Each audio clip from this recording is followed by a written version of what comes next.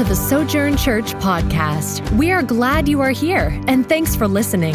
As a church, we exist to exalt and enjoy the supremacy of Jesus Christ in all things, equip the saints, and extend the gospel to all people by reproducing disciples and churches for the glory of God. More information about the life and mission of Sojourn Church can be found at sojourntulsa.org. That's SOJOURN Tulsa.org. Well, we're glad you've joined us this morning. With Josh and Karen, if you guys would pause just for a second as we start out this morning, and also Mike and Jess, since they're serving and we support the Krebs financially and through prayer and different things, and also Josh and Karen, we want them to be a part of that also as far as going forward, supporting them monthly as much as we can. Also, you guys know, some of y'all know Jim and Laura Campbell, who are overseas also. And so if you guys want to come over here, as we start this morning, we're looking at this whole aspect of putting together what we started out in the first week of January, this idea of the Imago Dei, that God made us in His image, and then we kind of learn that in that, what matters most, what we want to be faithful to is loving God with all of our heart, soul, mind, and strength, and then loving our neighbor as ourself, and then the Great Commission of making disciples of all people, panta ta ethne, baptizing them and teaching them. And so then we've looked at this, today we're going to look at what that looks like around this local area. So we've talked about those things, and then we have these extensions of the hands and feet going out with the gospel message. So for some of you, if you don't know, Mike and Jess were launched out of New Beginnings about 5 months, 6 months after we launched Sojourn, and he was on staff with us there. And part of that was the process of launching Sojourn out in church planting and launching Mike and Jess out in church planting. And so they're in Jordan. And so in that little suburb of Amman, Jordan. So 99% Muslims, and they're working in the American school in Jordan. And so they have access to all these kids that are coming from Hindu and Buddhist and Muslim backgrounds because their parents have the money, but they want them to have a really, really solid education. And so God has placed these people in there as Christians to teach them the love of Christ and to show them the love of Christ, people who would not be going ever, ever, ever to a church of Christ. And so the same thing with Josh and Karen, that they want to be in tribal areas or wherever God takes them now after this little pause to mobilize some, wherever that would lead them. And so we want to financially support them, but also we want to pray for them as we pray for the different churches around Tulsa on a regular basis, and then saying we want the gospel to go forth.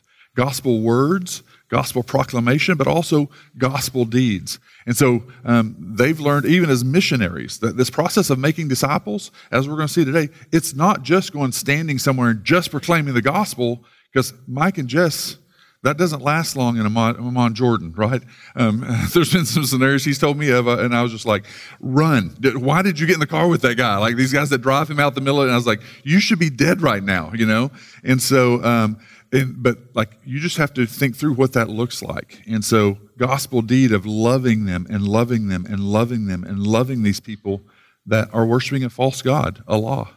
And so with tribalism, with Islam, with Hindu, with Buddhist, all of those, we have the chance for us to not only pray for them and strengthen them, but to also support them financially. And then also to go in the future to go, hey, what trips? I asked Josh earlier, like, hey, Jamie and I would love for our 3 boys to be gone from like June 1st to like August 1st. Any trips that you guys have? And our boys would be like all about that, probably like, we get to go to a tribal area. And so we're joking. I wouldn't do that to them. But he was like, man, they have to be over 18 to do that. And so Jamie may get sent with them. But then the same thing with the Krebs. I asked that they would love for people to be able to take 5-10 days and go over and do that and spend time with them. And then what happens in that is you go thinking like, oh man, missionaries are like those people that like launch out and land on the moon. Like, man, you have to be so super spiritual. These guys are pitiful sinners. Believe me, I'm around. They're pitiful, worse than all of us. I mean, not all of you, but most of you is pitiful. And so we think they've got to be way up there super spiritual. Man, they struggle with the same things that we struggle with. And God just goes, hey, you get over there and you go, hey, you know what? Like, we could probably raise our kids and have our family or work our job in this same situation as we did in this other context. It's the same thing. God is still faithful. And we kind of feel like now being here that God may open that door for us to do that same thing here. And so we want to partner with them for our people, the people of Sojourn, to be able to, in the future, to think through and to have that yes on the table to see what God would want to do with us. We want to partner with 20 like that. And so we know their hearts. We've been around them. They were at New Beginnings. We were a part of that process of redefining the mission statement, redefining the practices and practical outworkings of that, the core values, all those things to go and make disciples of all nations. And so we want to do that. And so we want to pray for them today, specifically with Mike and Jess. Jessica's aunt, Tanya, who has just been is an aunt, truly cousin, has just been a spiritual mentor. We've known Jessica maybe 20 years, and just all that time she's talking about Aunt Tanya, Aunt Tanya, Aunt Tanya. She's got terminal cancer, stage 4 cancer. So they come back from Jordan just to go and spend this last 3 or 4 weeks with her, and took her down to Tijuana, Mexico, to get some rare treatments that you can't get some other places, and just praying, Lord, will you take what we have on the earth, and would you use it? And we pray that you would heal her. We pray that you would let this come to healing, but if not, let your will be done. So they're back here just specifically for that, and so that is weighty. That is difficult. And so Krebs has sent me some things as she's laying on this bed going through all this stuff in Tijuana, Mexico, and they were there for her, took her down there for a week. And just the reality, when you're at the door of death, things change, your perspective changes. We should be living that way because that's what matters most, right? We should be living that way more, but sometimes we get distracted. And so they've just been in this raw state of emotions, spiritually, physically, emotionally, just relationally. And so I want to pray for them and pray for Josh and Karen. So if you guys will just pray with me, and really believe that we don't pray because you're at a church service and you're supposed to start out with prayer. There's literally a God who goes, you should be in hell. All of you. You should not be around me. You don't deserve it. But you understood the gospel and you go, I'm the greatest thing now. I want others to get that. I want them to taste and see that. And so that's why we pray, because we actually believe that he's looking down, smiling. May the Lord bless you and keep you and be gracious to you. May the Lord raise up his countenance and look upon you. May he raise up his countenance and bring you this beautiful blessing in your life. Be gracious to you and send this out. May that happen. So that's been Tanya's cry. That's been the cry of Micah. That's been the cry of the things that we've been hearing in Jeremiah and Micah and Matthew and in the book of the Bible. And so we're just this little bitty sliver joining with them in time to say, this is what matters most. Because when you're in Tanya's position, it's really clear what we could have been spending our time on. And so let's pray for them now, if you'll just join me in that. Father, we're thankful for your grace that first takes out rebels and haters of you, and people that would never, ever choose you and don't deserve you and would never earn our way to you. We wouldn't even be inclined to walk towards you. So if that's the really good rule keepers who grew up in really, really tight, good homes, that would have never been good enough. That your law crushes us, and we needed Jesus to come and live the righteousness that he imputed to us, that we will live out in all eternity, and we needed the forgiveness of the cross to cover our sins. And so those people needed that. Those who have been licentious and living in rebellion and horrific secret sin and darkness and horrible acts, needing the same forgiveness of sins and the same imputed righteousness. And so all of us coming at the foot of the cross, knowing that we are just in brokenness before you spiritually. We're spiritually bankrupt. And then we turn and look at the world around us that is spiritually bankrupt, serving false gods and false idols. And so we believe that you are hearing, that you are smiling, that you are a good, good Father.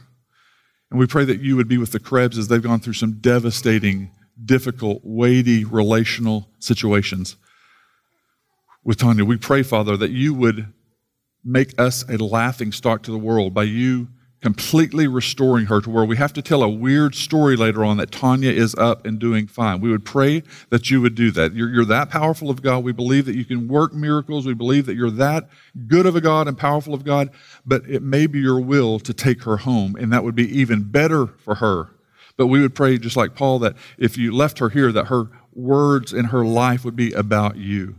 And so we pray that you would work with the Krebs on securing and comforting broken hearts, the reality of losing someone that's so close and such a mentor. And we pray that you would bring them comfort and peace as you brought Tanya and her husband peace with whatever your will is. And Father, we pray for Josh and Karen as they are in this weird, flexible place of not having a home, just coming for a short trip and then getting stuck here as all the things with our world have slowed things down and getting their place to live in Florida and the work that they want to do and teaching them patience and perseverance. And so, Father, we pray that you would be with them as they're both launched out to the places where you're sending them. We pray that you would allow your gracious word to go forth, that you allow the gospel to go and redeem people that are living in darkness.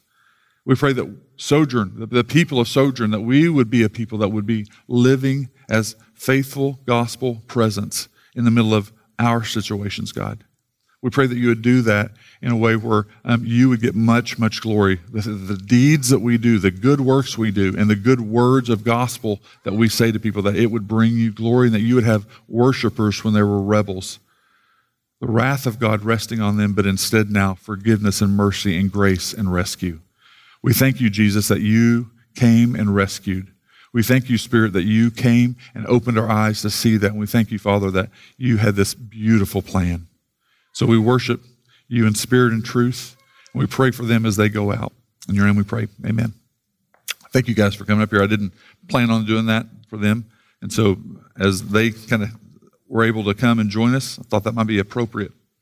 We're going to be looking at this idea of faithful gospel presence as we're going into finishing up the sermon series in January. So I always try to start off the year. Everyone comes with those ideas of, resolutions or whatever. So it's a good time to just think, so what really does matter most? And so then we spend some time looking at what that looks like to be faithful, but also we always want to take time to look at the sanctity of human life. We look at that every year. We'll probably, as the scriptures bring it up, but also be purposeful through the year, not just one Sunday a year to hear about abortion and what we can do as believers, but also we got the Martin Luther King Jr.'s birthday right after that. And so then it's this time to think through, man, how are we loving people that are very much different from us ethnically?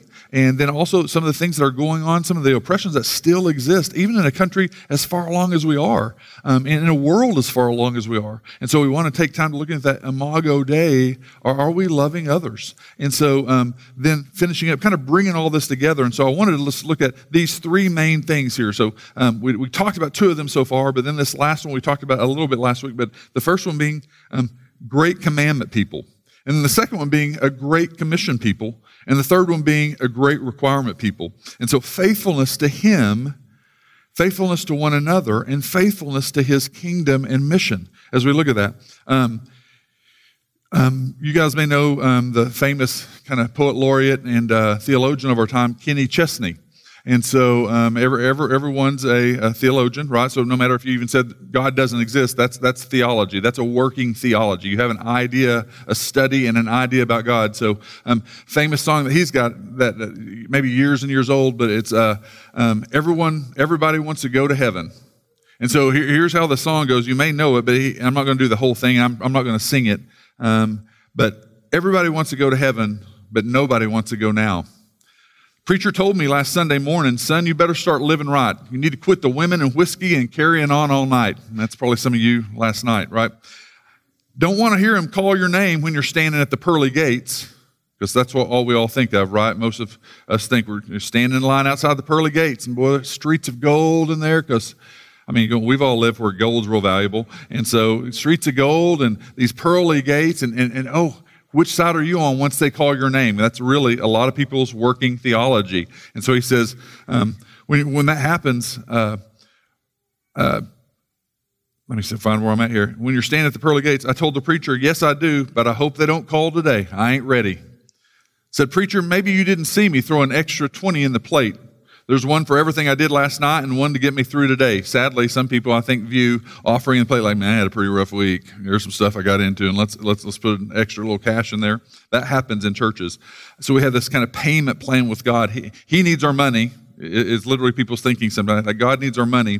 And in that, he has this understanding. We get to sin a little bit, and as long as we pay a little bit more, well, I had a pretty rough week. And so literally, you wouldn't know how many Americans and church people actually think that way. I've been shocked sometimes with the thinking of some people that there's idea of penance. Here's a 10 to help you remember the next time you got the good Lord's ear. Say, I'm coming, but I ain't in a hurry. I'm having fun down here. And if we were honest, I think a lot of times that's really, even inside the church, our idea. Like, we want to go to heaven. We do all this stuff because we have the idea of going to heaven. But to be honest, like, I got a lot of plans for life. I got a lot that I want to do. I'd love to excel in that. I'd love to accomplish these goals. Man, there's a lot of things I really want to live out and experience here. I'm sure heaven's going to be good, but I'm not really in a hurry because I'm having fun down here. He says everybody wants to go to heaven, get their wings and fly around. I don't think that's accurate. Everybody wants to go to heaven, but nobody wants to go now. And so then he goes on to the end. He goes through it repeatedly. Everybody wants to go to heaven. No one wants to go now. I think I speak for the crowd. And man, I think that he's not only talking about the people that are sitting in bars or listening to Kenny Chesney on whatever, you're a record player, but I think he's speaking for even the church sometimes. Yeah, heaven sounds good, but man, all of life is really, really good.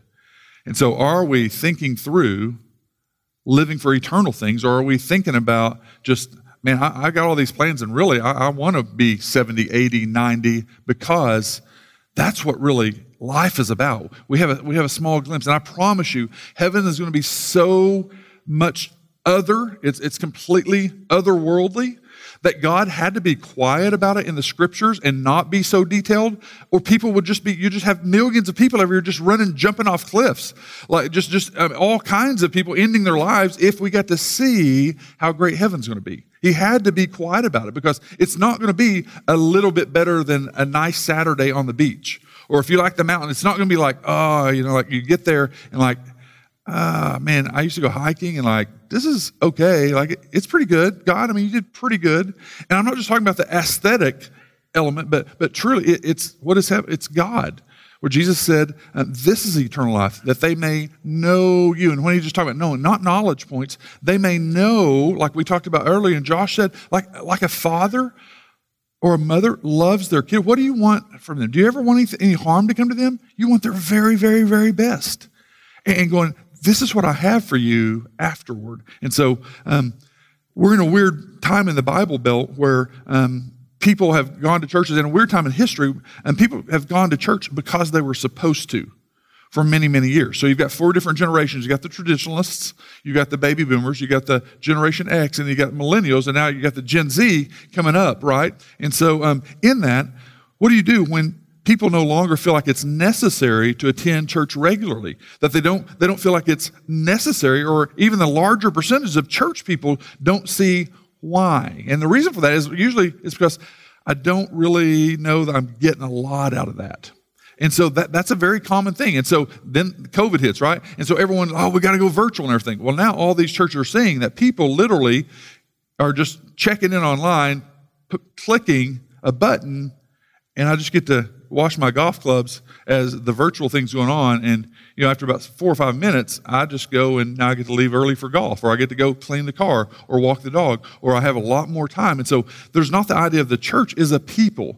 And so that's a change that we're going through. We've got podcasts to listen to, so you can listen to your favorite really good speakers instead of someone like me. You got blogs of articles to kind of through the week to kind of keep us Christian. You can attend online or not attend. Try to be a good person, kind of pull up your moral bootstraps, and that's Christianity.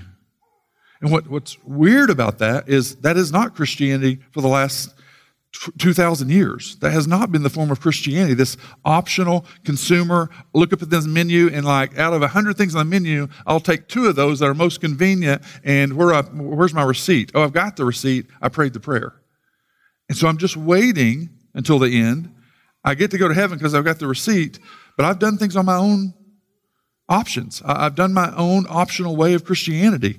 We're in a time in the history of the church in America where there's no understanding of what the church is, no biblical ecclesiology. So for centuries, what people understood as the church and understood as what the church was, it just doesn't apply. There's a little commitment to a people, there's a little cost and there's a little sacrifice. And so that's the idea. And so just other centuries would just go like, how you can't just do that. That's probably an evidence that you haven't understood something in the Bible. And so, and I'm not trying to speak on like say this is you people here at Sojourn. I'm saying there's 1,000 books already written over the last 5 years about where the church is in America. It's a consumer mentality. My two greatest concerns. So I'm always thinking through praying, thinking through reading, thinking through souls of people. In that, two big concerns is number one, we're a quick trip culture. And that you guys know quick trip culture. And we're also a Matthew 7 culture. And so what I mean by quick trip culture is convenience, speed, efficiency, and consumer ruled. Consumer ruled. They do everything based off of what would make this the easiest and least inconvenience time for them. So you just step up. It's really quick transaction, and you get what you wanted, and you get out of there really quick. And so that's not spiritual growth. Never has that been what it takes to grow spiritually. But we have that such a mindset with that, whether it's our devices and click, and if you're anyone have a little circle that spins on your TV for 1.5 seconds, and you almost like, well, what? Oh my God, what? Let's get Cox. This is ridiculous. What's Dish Network? Oh my God. Oh, was that over? Like I almost had a stroke because it took a second and a half for this thing, and like that's how we are. And so in that, we're just a society that is so used to that is not ever how spiritual growth has happened. That's not where spiritual maturity doesn't happen that way. We're also a Matthew 7 culture. Literally tens of millions of people who've prayed a prayer at a youth group or Falls Creek, or maybe the TV preaching that went on for 30 or 40 years. And so the idea was, hey, you got some problems in your life, some financial problems, you've got some illness, you're depressed and sad, send this check, and people do it. Jesus will take away all your problems. You just need more faith. How many people have done that in the 70s, 80s, 90s? And you work around them. You have neighbors, you have family members, and you're like, why do you think you're a Christian? Like everything that comes out of your mouth is like, there's nothing about Christ at all. There's nothing in your life that looks about Christ, and yet you think you're a believer. So we're surrounded by that. Even the Bible Belt. What do you think that's like for our friends in California, in Seattle, in New York, like the Northeast, the West? Like if you tell them that like, hey, there's 10% of California that's Christians, they go, oh, you idiot. 10%? 1 out of 10 people? No way. It's like 1 out of 100 probably. They just don't do that. And they're cool with that. Like people are like, oh, you believe that book? Really? Wow. Hey, honey, come over here. I found one of those people. They actually believe that book. Again, they're probably bigots and ridiculous and stupid, but we found one. Let's talk with them. And so that's not our deal here, because we're here. We're really familiar with the Bible story with Jesus. So out of tens of millions, you got two groups of tens of millions who are, I'm telling you, it's Matthew 7 of the, hey, they're going to call me Lord, Lord, but I never knew you. And so you've got two groups in that. You've got people who made a prayer when they got invited to a youth group, or they did some little religious experience and prayed a prayer or did something, but there was never, like they went for 2 more services and there's like, yeah, it's just weird. I'm just going to go back to, I don't know what that was really. I think I'm saved. They told me I saved and I got dunked in water. And so I guess I'm good for later on, but like church is weird. So they never got in. And then there's people who literally, because of maybe fear or whatever, they do come to services or they go to church a little bit, and it's attendance out of duty. Again, there's this transactional thing. I'm trying to be a good person. I'm doing this, God. That's not an understanding of the gospel, is it? Where we're going, you can't make a transaction with me. It was one directional. It was me providing for you. And so you got people who attend out of duty, and it's not an understanding of the gospel. So Jesus said, not everyone who says to me, Lord, Lord, will enter the kingdom of heaven. So not everyone who thinks they know me, not everyone who thinks they're familiar with me is going to get in. He's saying the people that are coming and saying that, they all think that they're getting in.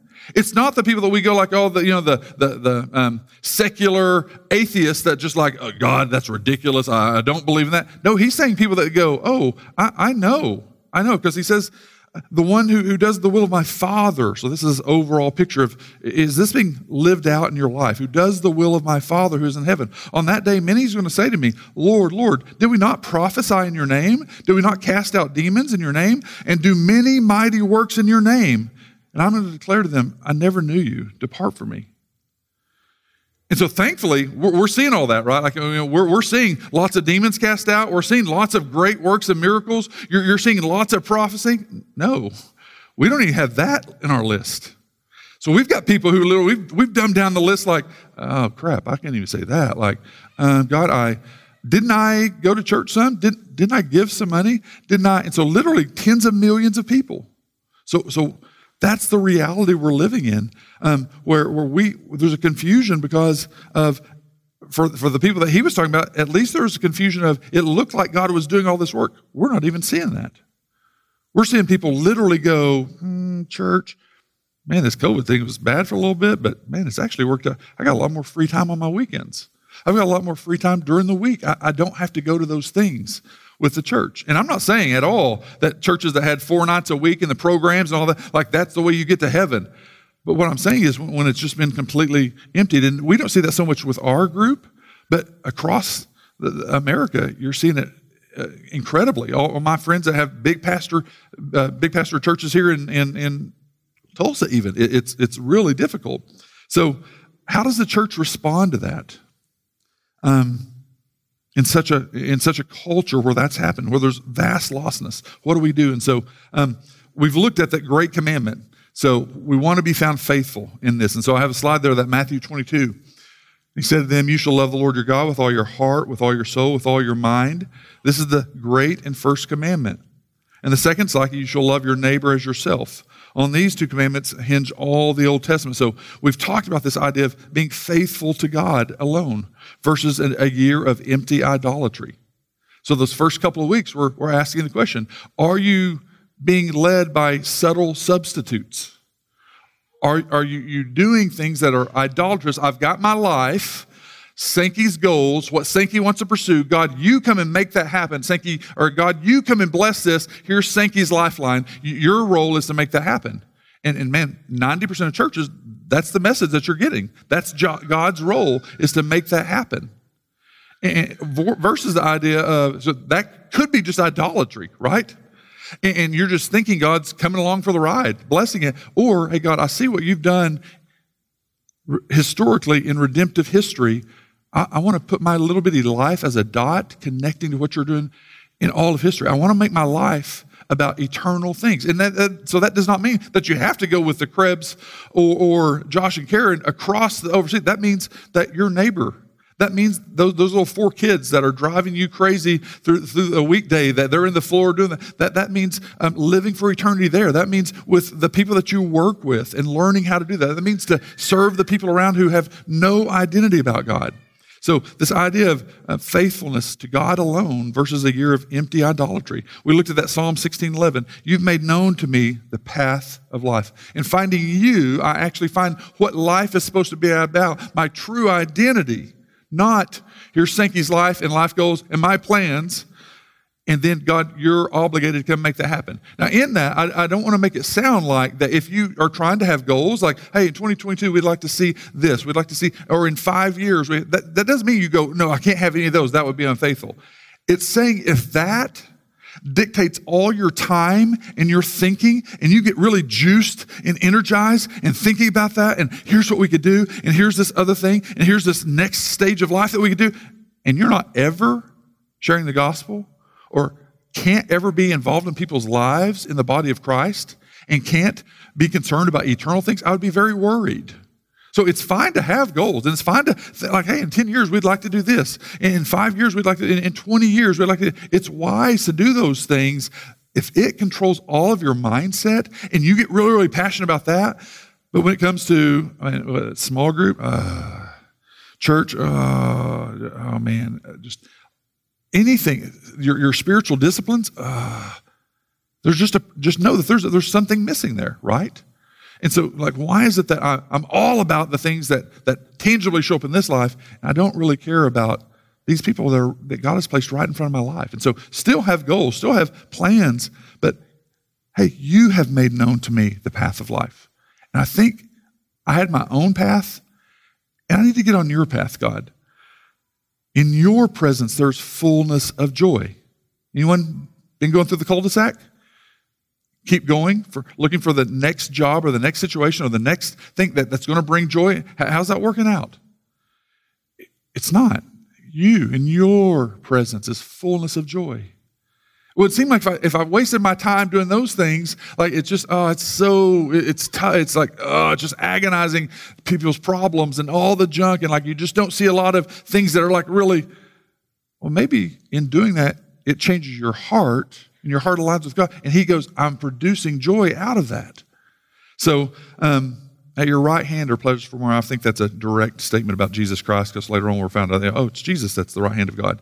So we've said we want to be a people learning and aware of our idolatry, our subtle idolatries.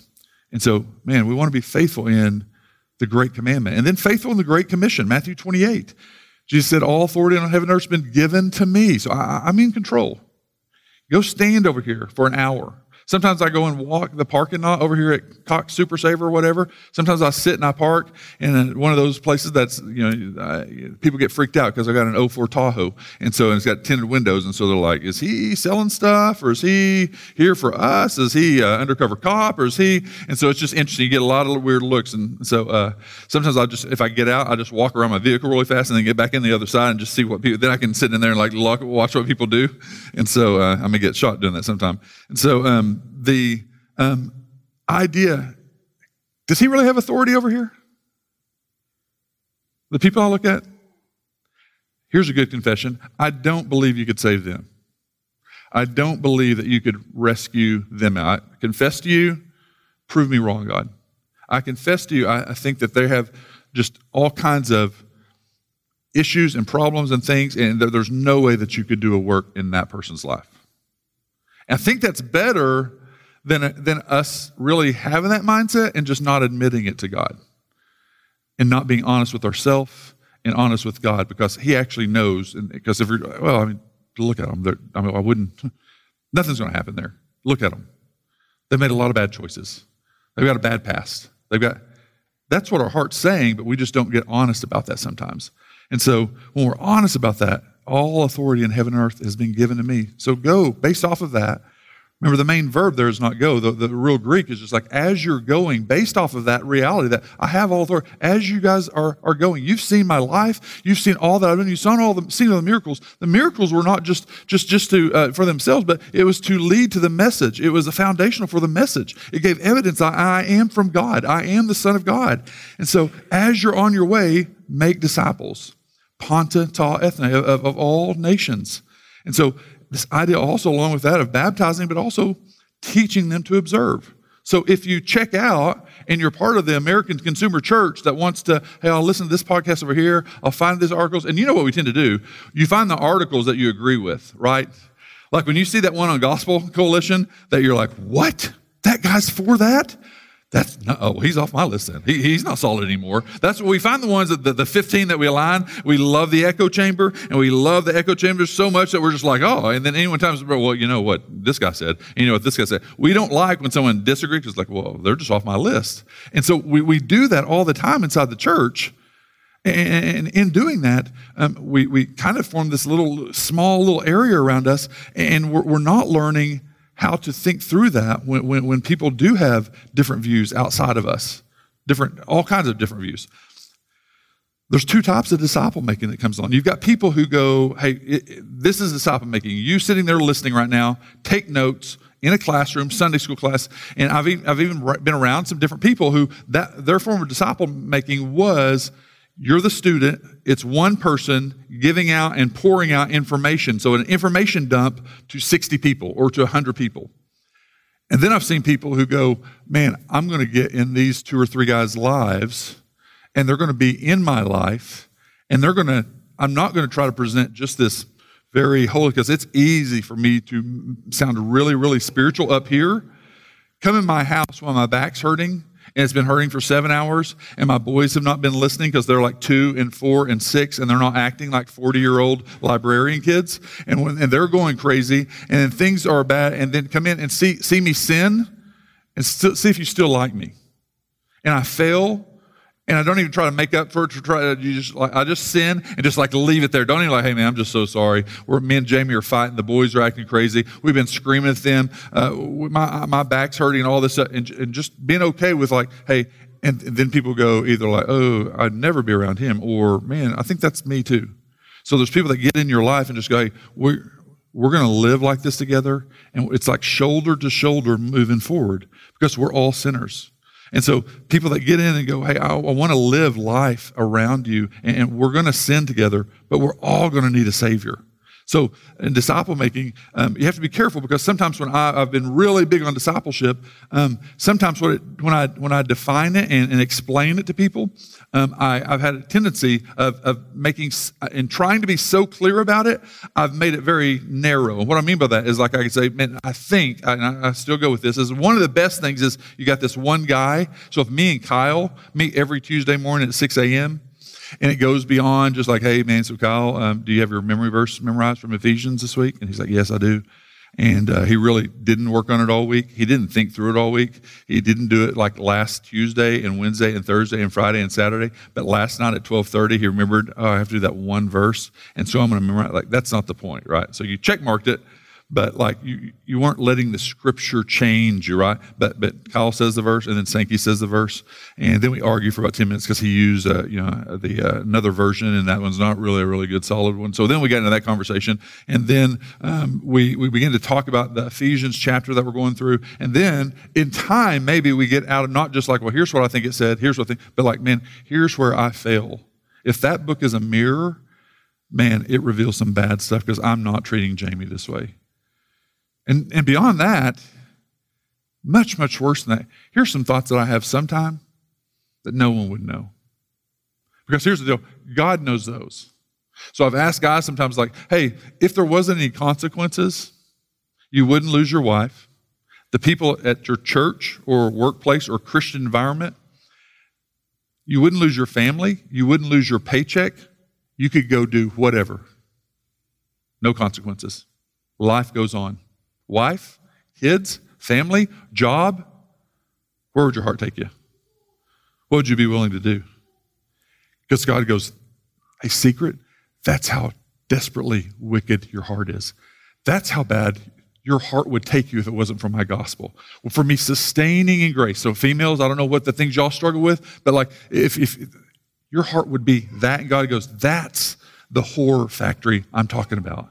If it wasn't for me saving and rescuing you, you would be right there. And today, even as 10 years in the church, 15 years in church, that's where it would take you if it wasn't for me and my grace sustaining you. But you don't want to look at that. You want to keep working hard and working on your stuff and being really, really good. And so he's going, that's where it would be. Hey, let's talk about those things, Kyle. So that gets deep. That's some life-changing stuff. So that's really, really powerful in discipleship, right? Because now, hey, actually, man, I've been thinking about leaving my wife for 6 months. There's 2 girls in the office that, man, I just, to be honest, I spend time there in the morning, and I go and talk to them. And man, she's about 15 years younger than me. Man, my wife, we've been married for 20 years, and so we know each other's weaknesses, and we kind of hit on those a lot. She makes me feel really like a failure a lot. This girl in my office, she makes me feel like I was 17 again. She thinks I'm phenomenal and intelligent and smart and all those. Do you know how many conversations I've had with guys like that? Who teach a Sunday school class every Sunday, who lead a small group, who do things. And so that's a scary thing when you get to the 4-month place with them and they go, actually, here's what's going on in my life. And we shouldn't be shocked at that because we all know when the crisis happens, the big explosion, and it just ends something, and it's like, oh, what was going on all along there? Oh, it's been there for a while. It wasn't just one day and this decision was made. And so we know those things go on. So that kind of discipleship, when I point to that, some people go, oh, that my personality, like, oh, no, that scares me, right? And then some people go like, I don't know what I would say to people. I don't know. I don't want to get that messy. And so I want you to know that is a great, I believe that's a really solid form of disciple making. You do that with 2 or 3 people, maybe just one person. Starting a baby step for you is just this next year till January 1. You just find one person, and don't find the person who's also in the same echo chamber as you. And so if you already agree on these things, like they will never challenge anything. So in that, that's one version. But I want you to think through disciple making is, I've seen beautiful, beautiful steps by people in here, by you guys who have neighbors that have a lot that's going on in their lives, and you patiently, weightily carry the burdens of those people and patiently love and speak to them at the right time and are patient and long-suffering and serving and serving and serving and doing life with them. And when we do those, that's disciple making. And it may not look like, they get baptized, 3 months later, and then now they're a leader of the church and they're writing Christian books like that. That doesn't happen, but you are being faithful, a faithful gospel presence. So that's discipleship. That has to be going on as well as the 6 a.m. one-on-one meeting. Inside the groups, when we go, hey, we got our small group, there's some discipleship and sharing that goes on. But also, hey, then these 3 or 4 women go on and they have this book study over here. And it's because some things it's hard to share with 12 women. Some things, if there's 3, man, we could talk about that. Triads, the three thing, it's a really powerful thing. So thinking through the different forms of discipleship. So one of the biggest things that we want to say, so we're a family equipping model here at Sojourn. So the one that you can't look over is your own home. And so if you're a single college student, if you're a person, an individual that's not married, then you still have a home. Are you going to be a faithful gospel presence in the middle of your home? So I'm used to talking with mainly college students. So in my notes, it's not like families. And now we're in this case where there's a lot of families and stuff. But individuals, your workplace, consider that the same thing. But if you're a family and you have children, number one priority, the church is not the primary disciple maker of your kids. A private school, a Sunday school class, a youth leader, they are not the one. God has said, you teach them diligently. You train them up in the ways of the Lord. The parent is the number one primary disciple maker of your children. That's not Sunday mornings. That's not the great youth and children's program that we have here at Sojourn. People who don't know, we don't. And so that online, they could be just listening going, man, we've got to get there. They've got something going on. And so it's a gym. And so at home, that we're going, hey, this is what's important. And we want to train people how to do that. Should be obvious. You guys probably don't know this. The Lynches, we are members at Lifetime Fitness. I know it should be obvious. Brady retired. It probably will cut down. Every year I think about entering into the draft or seeing if any coaches want to pick me up or stuff. Now that Brady's going to be out, I don't feel like I have to go and prove anything. He's been real kind of glamorously, selfishly. He gets a lot of stuff. I've tried to take the humble route and wait till this age in case I don't want to show off, in the NFL or anything. No need for that.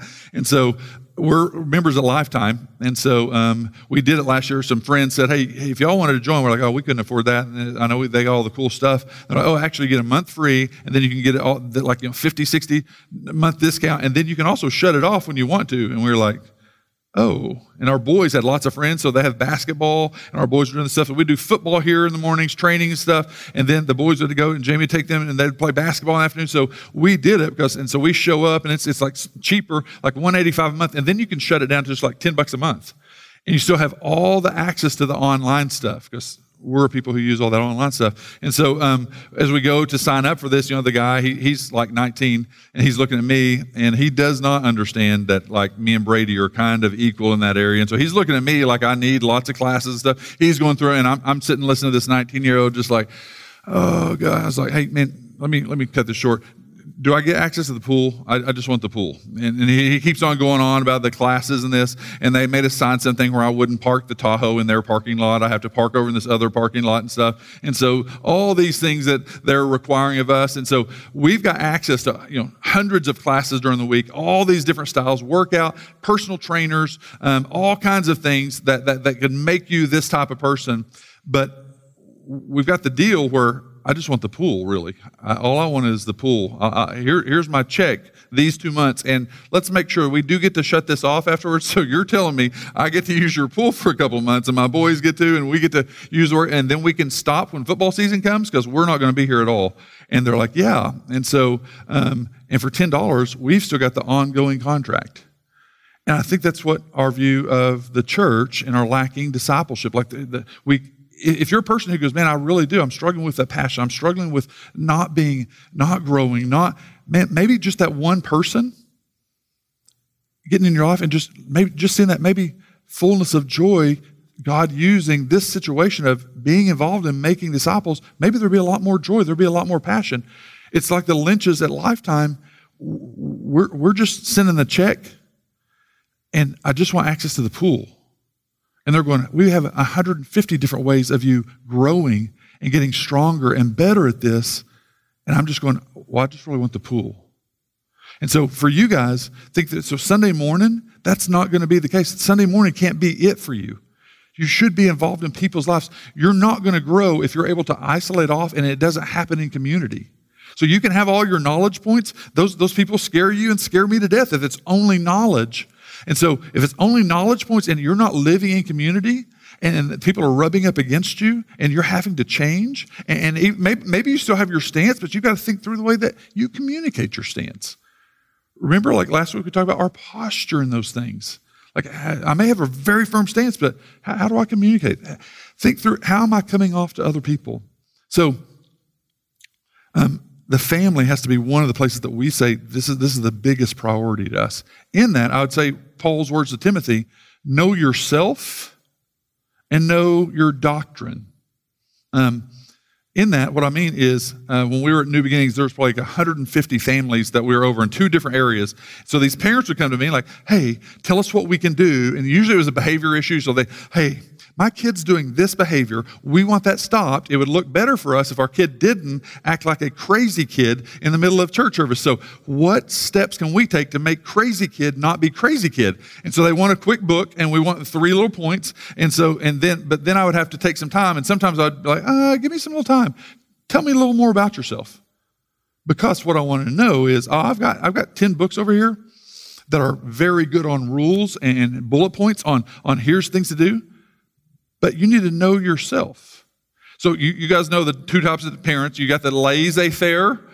That means that you're parenting for them, right? And so y'all have been those places where the kids, and I've told you all about our former group where the kids were just like literally like diving over, setting our cat on fire, all kinds of stuff. And you're just like, hey, and the idea of freedom, and we don't want to ever say no. Spanking is abuse, and then just telling our kid no is even abuse. And so pop psychology has maybe popped in, and so they have those views. And some of you guys may be going like, oh yeah, even husband and wife, we have different views on that. Like she's like, I thought we were going to be this way, and the husband's like, well, they're driving me crazy, but I thought we were going to be this way. And so that gets really dicey and difficult. And so you know yourself. And so there's certain books that if you're more bent toward just rules, and this is the way it looks, and it should be, and I mean, the proof is my family, and I mean, look at me compared to you. That happens sometimes. So it's like, look at your family, look at mine. And then we want that. If you're a really person that's bent more on those things, you don't need 10 books that give you more and more and more and more lists, right? You might need to listen to some of that, more of the grace-based parenting, and know it's not your echo chamber. Know that you're going to read the first one and go, this is crazy. If we do this, we're going to have kids ending up like, that other parent that, and so then there's the people who are over here, laissez-faire, no rules at all, just nothing. They don't have any, they never say no. The kids do whatever. They need to know you need some structure. Like your kids are killing other animals and stuff. Your kids are destroying everything, and you think it's just, fine. It's like, oh, look, he's so cute. And so, man, they need parenting books that help them with the structure. So know yourself and know your doctrine. It blows me away when people have no self-awareness of the way that they are with those things. When it comes to just discipling, if I'm a guy who's here's what I do, and I do these things, and it's this, man, and I want to disciple this guy, immediately within the first 2 weeks, he may feel like, man, I could never meet up to his standard. I mean, I need to be really, really grace-oriented with this. And what I mean, just like, not like put my list on him and force it on him. And if he's like, oh, I never do anything at all, and I'm never growing spiritually, well, hey, maybe you should listen to some of these things, right? I could help you in that, but also you can learn how he's kind of more fluid and graceful in that. And so finding a middle ground and learning to know yourself and know your doctrine and knowing how to parent and make disciples that way. If you're a person who never has any growth plan and you're just like, I think it'll just happen, Well, then you may need somebody that's a little more structured, that has a good, like, hey, here's the things that have really helped me grow. Here are some books on this. And then just being able to come together and grow with one another. So in the home, that's huge. You better think through 365 days a year with your little kids. You can either make them little robots or you can make them little hellions. And so you better figure out what that's going to, and what we want is one or the other. We don't like the tension in the middle. We don't like the continual struggle and fight. So for Jamie, now, the biggest thing we've learned as our boys have hit teenage years, 2 of them, is that we kept thinking this would just get easier, and it's not getting easier. It's more serious, and the consequence of running across something and falling and tearing your elbow up is different, right? When they're in a vehicle with another kid their age, going 70 miles an hour. Drastic differences in consequences.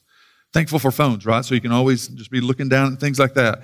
And so all kinds of things that you got to be aware of how you're raising them, the way that you're discipling other people, the way you're discipling your family, your kids. When it comes to your neighborhood, some of you are really, really good at reaching out to people and having people over for dinner and cookouts. Y'all have been a really good crowd about that. Like I said, partnering with people, literally walking with difficult people in difficult circumstances for not a month and giving up on them, not 6 months, years some of y'all have done. Years and years. And it doesn't always turn out like now they launched off to some place and they've reached an unreached people group and 10,000 converts. No, it's not always like that. And that's not the end goal. But you love them well. You're a faithful gospel presence. You were in their lives and you lived out the gospel and clarified truths of Scripture to them. So that's in your neighborhood, the people around you. Also your community where you work. Just think through, if you're working in a place, you're going to have lunch, so ask someone to go to lunch with you. There's 40 people, 20 people. Hey, just go, hey, for this next 6 weeks, I don't know Chuck very well at all. Hey, Chuck, I know everyone goes to lunch on Monday. Hey, what if me and you get together on Mondays? I just wanted to see if, I want to hear your story. I don't know where you come from. I don't know your story. And then in that, like, hey, man, at our church, we're talking about these things, and I'm realizing even in my marriage or in my situation that I'm in, man, I really struggle with some things. Man, would you be willing to, like, just every Monday us get together for 40 minutes and just go through, like, John chapter 1. Next week, John chapter 2. Like, maybe twice a month and just, like, talk about that. It's surprising. All the statistics say even lost people, secularists, are like 70-something, 75, close to 80% willing to do that. I believe there's something going on about loneliness, and I believe there's something going on about identity that God's kind of doing there where people are looking for something. They don't want to admit it, but they would be willing to do that with someone. That's just living intentional life. The fourth area, the point of that is that you want to move into relationships of true care. The fourth area is what we prayed about earlier, bring in Josh and Karen and Mike and Jessup. So Panta Ta Ethne, making disciples. If you learn to do that here, what happens? You're not depending on a service, on how good the service went, or if they said what you wanted them to say, or the songs that they led was what you liked, but instead, no, you've learned to live life in that context and be a faithful gospel presence. And now, hey, there's an opportunity for us to take this trip and just see what that would be like. Would God lead us overseas? And so I have a slide up there of just what that looks like going from the local Tulsa area to the 1040 window, where there's no churches. 95% of the world's most unreached, ungospeled. There's so much areas. It's the area where all the main religions started. And so in that 95%, some places 99.8% unchristian. And so less than 2%, less than 1% believers there. And so just going, hey God, what do you want to do? What do you want to do with that? Man, the stage that our boys are at, man, the things that we've been teaching them all these years, and now going, hey, would you consider this? What would it be like for if you went on a trip for a month? And teenagers are like, that'd be pretty cool. They have surfing there. They have the ocean there. They have God can use those things. And so thinking through as they get older, wanting to hold those ideas, like, hey, what would it be like for you to live your life? And so then to go, so are you doing that well right here? And so it's the same for us. If we like that idea over there, am I doing that? Am I willing to do that here? Am I living that out right now? And so that Panta Ta Ethne is incredibly important. So we see in that, as we talk about disciple making, teaching them to obey all that we've commanded, one of the things that's kind of become this kind of weird sty or pebble in people's shoe in the last 3 or 4 or 5 years is the idea of disciple making is good, but we want to be super, super cautious on the way that we go and serve the community. So the idea there is like, well, what if we start serving so much that we drop the gospel? And granted, there's been lots of places that over the years that I know some huge ministries that we had been a part of and spoke to, and they literally did. They made racial reconciliation the end goal. So that means that this white guy and this black guy, or this black guy and this Hispanic guy, man, the end goal, all of our lessons, all of our teaching, all our books, racial reconciliation, that's what we want to be known for. That's not very good if we both hug each other, love each other. Now I love this guy. We're from a different ethnicity, and we don't have the gospel. So the gospel has to be a part of that, right? And so we want to make sure. And so in that, we've seen those. And so the crazy thing, though, is that when places that have struggled and not been able to really care about the people that are different in their community and serve the poor and do those things, that we want to use that as an excuse of, we just got to be careful if we ever do that because we've dropped the gospel. And so in that, it's one of the things that you got to be careful because we should always be thinking through our gospel works and our gospel deeds that are going out. We're doing these things, and we don't treat people like projects where my neighbor or my coworker or the people we go serve, there's all these strings attached, like, hey, we're going to have a cookout. I do need to let you know that we're going to have a 20-minute time where we're going to share and tell you these things. You can't come unless you listen to this. Are you willing to listen to this first? And so that shouldn't be the goal. They're not projects. We just love on them because the Imago Dei. We love on them because they were created in the image of God. And Jesus loved on people that rejected him, the great majority.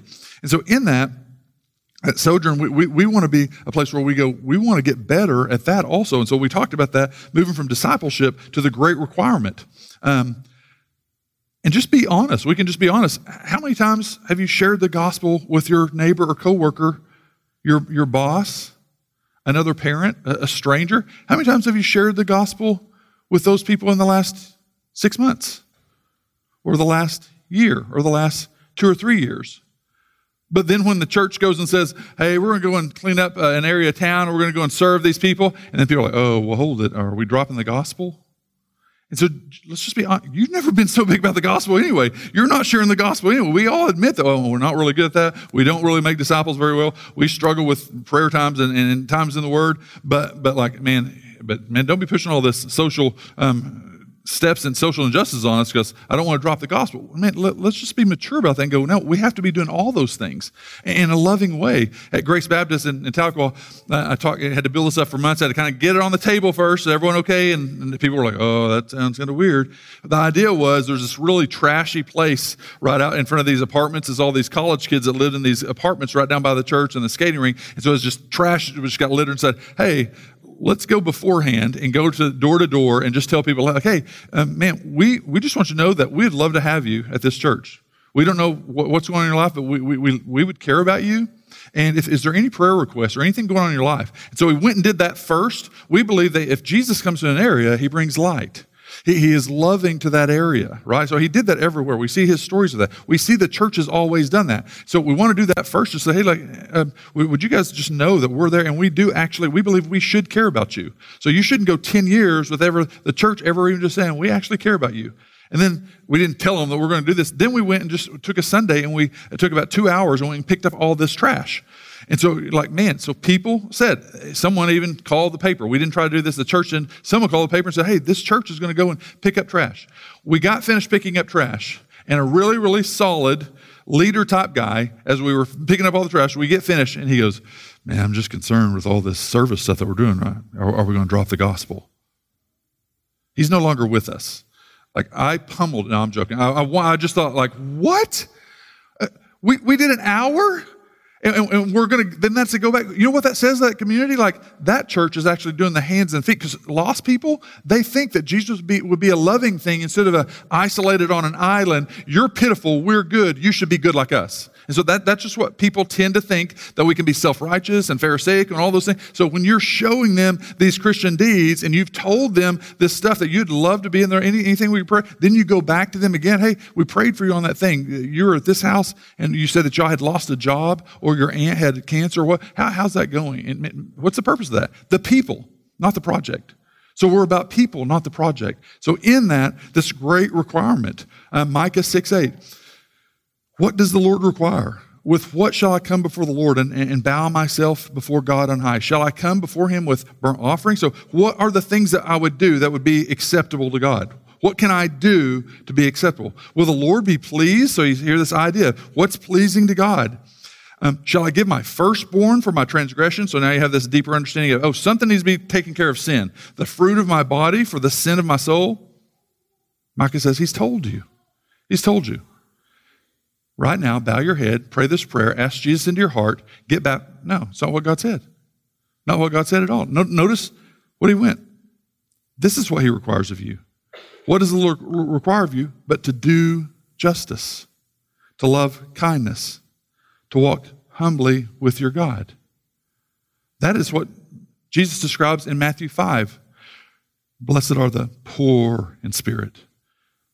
You understand these things, the Beatitudes? It's not go and make the list of Beatitudes. You can do these things, go live these out. It's like, no, this would crush you. I'm the only one who's going to live this out. But would be my followers. They would have these type of characteristics. And so we show that in our humility. We show that in doing justice because we understand there's a true justice maker. And you were never going to get in. His justice was something's got to die because of the profanity of these people, and I'm killing 1/3 of the Trinity for it. That's justice. Because your justice would never meet up. Millions of you come together and wanting to give something or die would never cover it. Because you're pathetically dark in sin. I needed something holy to die. That's true justice. And so in that, we see in his book, Gaining by Losing, J.D. Greear writes about the way that we need to think through what's the church. So you're a church plant. Are you trying to use the city to build a really big church? Every person I talk to when I meet parents and stuff, I'm like, hey, what are you guys doing? Oh, well, you know what Transformation Church did? Well, here at Life Church, here's what so who said I was trying, that my end goal in 5 years or in 10 years, that we're trying to become that? That's not what we're trying to become, right? And so there's a different way, if you're living out these values and visions, there's a different way of doing that, of the church. And so it's different. So that's not the same end goal. Are you using the city and people to become a really big church? Or are you saying that, hey, we need to be reaching and blessing the community around us just because they're made in the image of God and because we believe when Jesus comes into an area, he brings light. He brings the gospel. They may reject it, but we don't get mad at them because they reject it. But we want to serve them with gospel words and gospel deeds. And so you look at Matthew 5, Jesus said, you are the salt of the earth. But if salt has lost its taste, how shall its saltiness be restored? It's no longer good for anything except to be thrown out and then trampled under people's feet. So in that story, when Jesus was telling that, we think of salt as taste. We add salt for taste. In their day, they weren't adding salt for taste. So when you had meat, if you had money to get meat, salt was what was the preserving agent and the purifying agent. So here's meat, day 2. Here's fish laying out, no refrigerators, no electricity. It's preserving it and purifying it. And because it's becoming putrid. And so salt was mainly for those ideas against decaying and meat that was becoming rancid. So when it speaks of losing its saltiness, it's referring to that preserving and purifying agent. Salt that is not connected to meat, it's mocking it. And so Jesus knew that crowd knew they had piles of salt they would put out beside their houses and stuff and their little huts and their little villages. And so the pile of salt, after rain came and it wasn't getting used and wasn't getting used, it got watered down. It was no longer good for preserving. And so then they would take it and they would shovel it onto the path, onto the road. And so people walked. So they knew exactly like, man, I don't want to live my life just like that. Jesus was saying, don't just waste what you've been given. You have a preserving and a purifying element about you with the gospel, but not if you're not connected to culture, not if you're not connected to people. You've got to be involved with it. John Piper said, salt doesn't mock rotting meat. And sometimes that's what we do. You pitiful, you. And if it's not our words telling that lost people how pitiful and ridiculous and putrid they are, sometimes we're just like indifferent and very glad. And so sometimes that comes across. That's how they feel. And Jesus goes, no. I come down into a dark pit. I am holy and purifying, and I come down in the midst of this. And so he's saying, hey, that's what we've got to be thinking through. You're salt and you're light. You're the light of the world. A city set on a hill can't be hidden. Nor do people light a lamp and put it under a basket, but on a stand, and it gives light to all the house. In the same way, let your light shine before others so that they may see your words, your knowledge. No, he says that they may see your good works and glorify your Father in heaven. So we've got to be about that also. So when it comes to outreach and all these opportunities, we've got McClure Elementary, 2 blocks up, one of the most devastated schools in the city of Tulsa. We've got Marshall Elementary is just a mile and a half away. Again, some of the most difficult positions for kids. You could join in doing things. I brought up last couple of weeks, Defending Dignity, Stopping Sex Trafficking, Dayspring Villa, Owasso Baptist Children's Home Pregnancy Center. All those things. Seed to Oaks, which is a partner of Harbor Network, their original Sojourn Church in Louisville, they come in and they do an assessment of the whole neighborhood, of the whole community around in a certain 5-mile radius, and they come out with these evidences going like, hey, in your area, here's some of the observations. So, for instance, they said, here's the spiritual climate in your area. Not a lot of churches in this area. If you want to plant a church in Tulsa, go to the 121st corridor, 131st, 141st. Why? You got to survive, right? You got to have money. You better go to 121st, 131st, 141st, right? That's where you plant churches.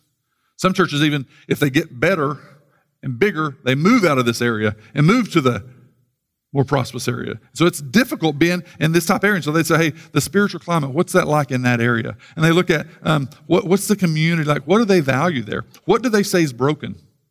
Not your view of coming in as the kind of, we're the fixer, we're the ones who got everything right, but listening to people and asking the question. Just come in as a listener and an observer. Hey, what's broken here? Go and spend time with some of these teachers and go, hey, what's broken?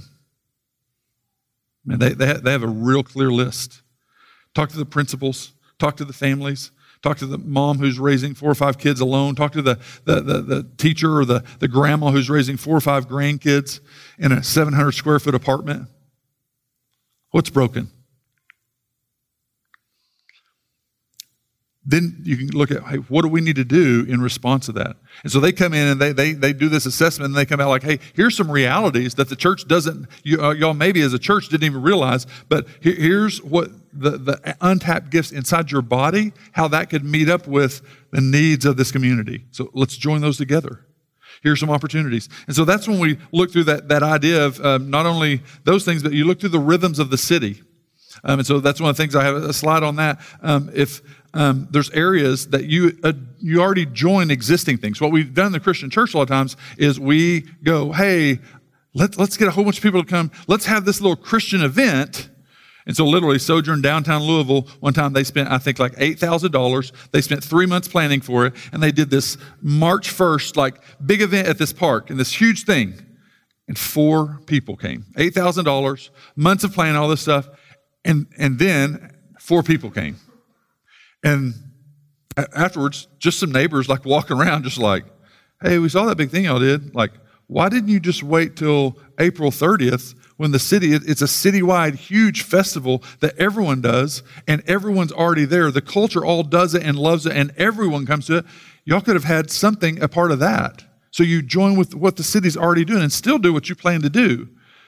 And so you join the culture of the city. You join what they're doing. And I don't mean you join in doing sin. You go, what are the big things that our city is known for? What are the rhythms through the year on the calendar? And then in that, so Easter, man, everyone, even lost people, they probably would come to something about Easter. 4th of July, Juneteenth, Halloween. So we go, oh, Halloween, that's a pitiful thing. We would not do this because it's evil. And that's fine if you have that stance. But some of us may go, no, we're not scared of that. We're not getting oppressed by demons or anything. And so we can join. Some of you come here.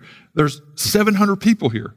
And we had 2 or 3 people that come. Metro just had a game out there, and we had people come from that just by doing that. We didn't even have a big representation here. And so all kinds of things, the Route 66 Marathon, things on Guthrie Green, concerts, all those things. So if you're going, hey, that's right up my alley, that's things I would love to do, man, let me know. Come talk to me. Those are things that we want to get a part of in the city, and that takes planning, and that takes thinking through that, and that takes serving the body, getting together on that. So I want to encourage you to think through that. There's all kinds of other things that I'm not going to go into, but like as we move forward, thinking through youth. So most of you aren't concerned about youth. Maybe us and the Wallaces. But if you had kids that were 12, 13, and they didn't have a youth group, all of a sudden, it might move to a very high category. Like, I'd love to have 3 or 4 people around them. 3 or 4 kids their age around them that are going to church, that have something to do, not every week, but maybe some events, some older things. Also, just the kids ministry, Sojourn Kids, like some events, some things on a calendar where they could go to main event, or they could go and do a cookout. They could go and we could do a family camp. Different things that we could do that then you can invite people to. So it's not all attractional, but your 5% of attractional stuff is, hey, come and join us for these things. And then when families do come and show up with their family, they just don't go like, oh man, you haven't really thought of us, have you? So we have to be loving the community like that and loving as people come with something available. So if that's right up your alley, please let me know. So these are getting from the theological, biblical convictions down to those practical outworkings of what does that look like in a calendar year. So that may be an area that you are interested in. As we close, I want to give you some time as Josh and Karen comes up just to respond. So because you may be going, that's the kind of practical outworking, but you may be thinking through, man, I don't think I'm really good at loving the Lord your God with all your heart, soul, mind, and strength. Like, I'm stuck on that. That may be your altar call. That may be just that. Like, if there's been distance through some depressive things through COVID or illness or family situation, relationship, like it's impeded your spiritual growth. Man, loving the Lord your God, loving others, loving your neighbor as yourself. And then thinking through the Great Commission. Have I been faithful in this idea of discipleship? Lord, for 2 or 3 weeks, maybe just praying like, who's one person I could get with and meet with maybe once every 2 weeks, but just commit to through next January and just see if that would bring a little life and vitality, that would be life-giving in your spiritual walk.